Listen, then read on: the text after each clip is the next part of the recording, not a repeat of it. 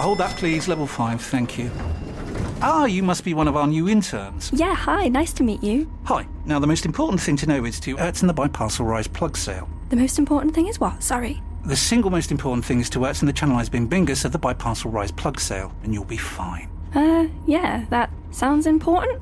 Does work chat all sound like gibberish to you? Find collaborative articles with tips from the LinkedIn community to help you get through those tricky conversations. Making work make sense? LinkedIn knows how.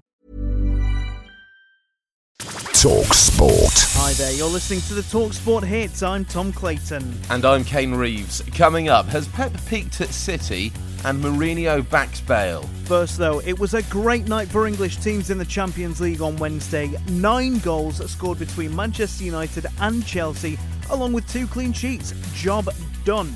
United thrashed Bundesliga leaders RB Leipzig 5-0 at Old Trafford, with the man of the moment, Marcus Rashford, scoring a hat-trick. There is just no stopping him on or off the pitch at the moment. And Chelsea overcame a tricky game in Russia, seeing off FK Krasnodar 4-0 live on talkSPORT 2. Here's how that sounded. Abraham played inside the area. Pulisic, and there is goal number 4. And he's been sapping off at his near post. Some icing on the cake for Chelsea, who are 4-0 up going into stoppage time. Goal made by one substitute and score by the other. Christian Pulisic. Both Man United and Chelsea are top of their Champions League groups. Perfect. Now, there were some interesting comments from former Man City midfielder Didi Hamann on talkSPORT Breakfast. He claims City have peaked under Pep Guardiola. No chance, surely. Well, that's what Didi thinks. He told Laura Woods that City's European record is underwhelming under Pep and that he can see him leaving at the end of the season. City hasn't got a centre forward at the moment, and Guardiola's been there for a few years now, and usually after 3-4 years, because he squeezes teams out and tries to get the best out of players. But I think he's very demanding, and I think City has peaked under Guardiola. I don't see them the league or the Champions League under him. Well, let's see how that all plays out. One team that definitely haven't peaked yet are Tottenham.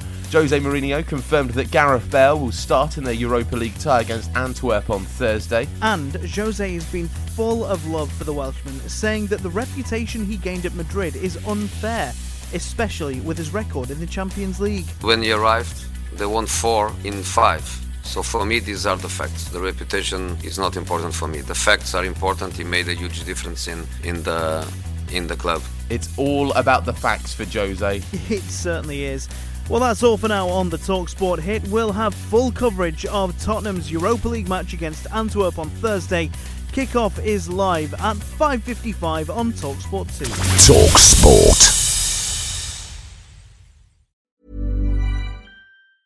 Tired of ads barging into your favorite news podcasts? Good news. Ad-free listening is available on Amazon Music for all the music plus top podcasts included with your Prime membership.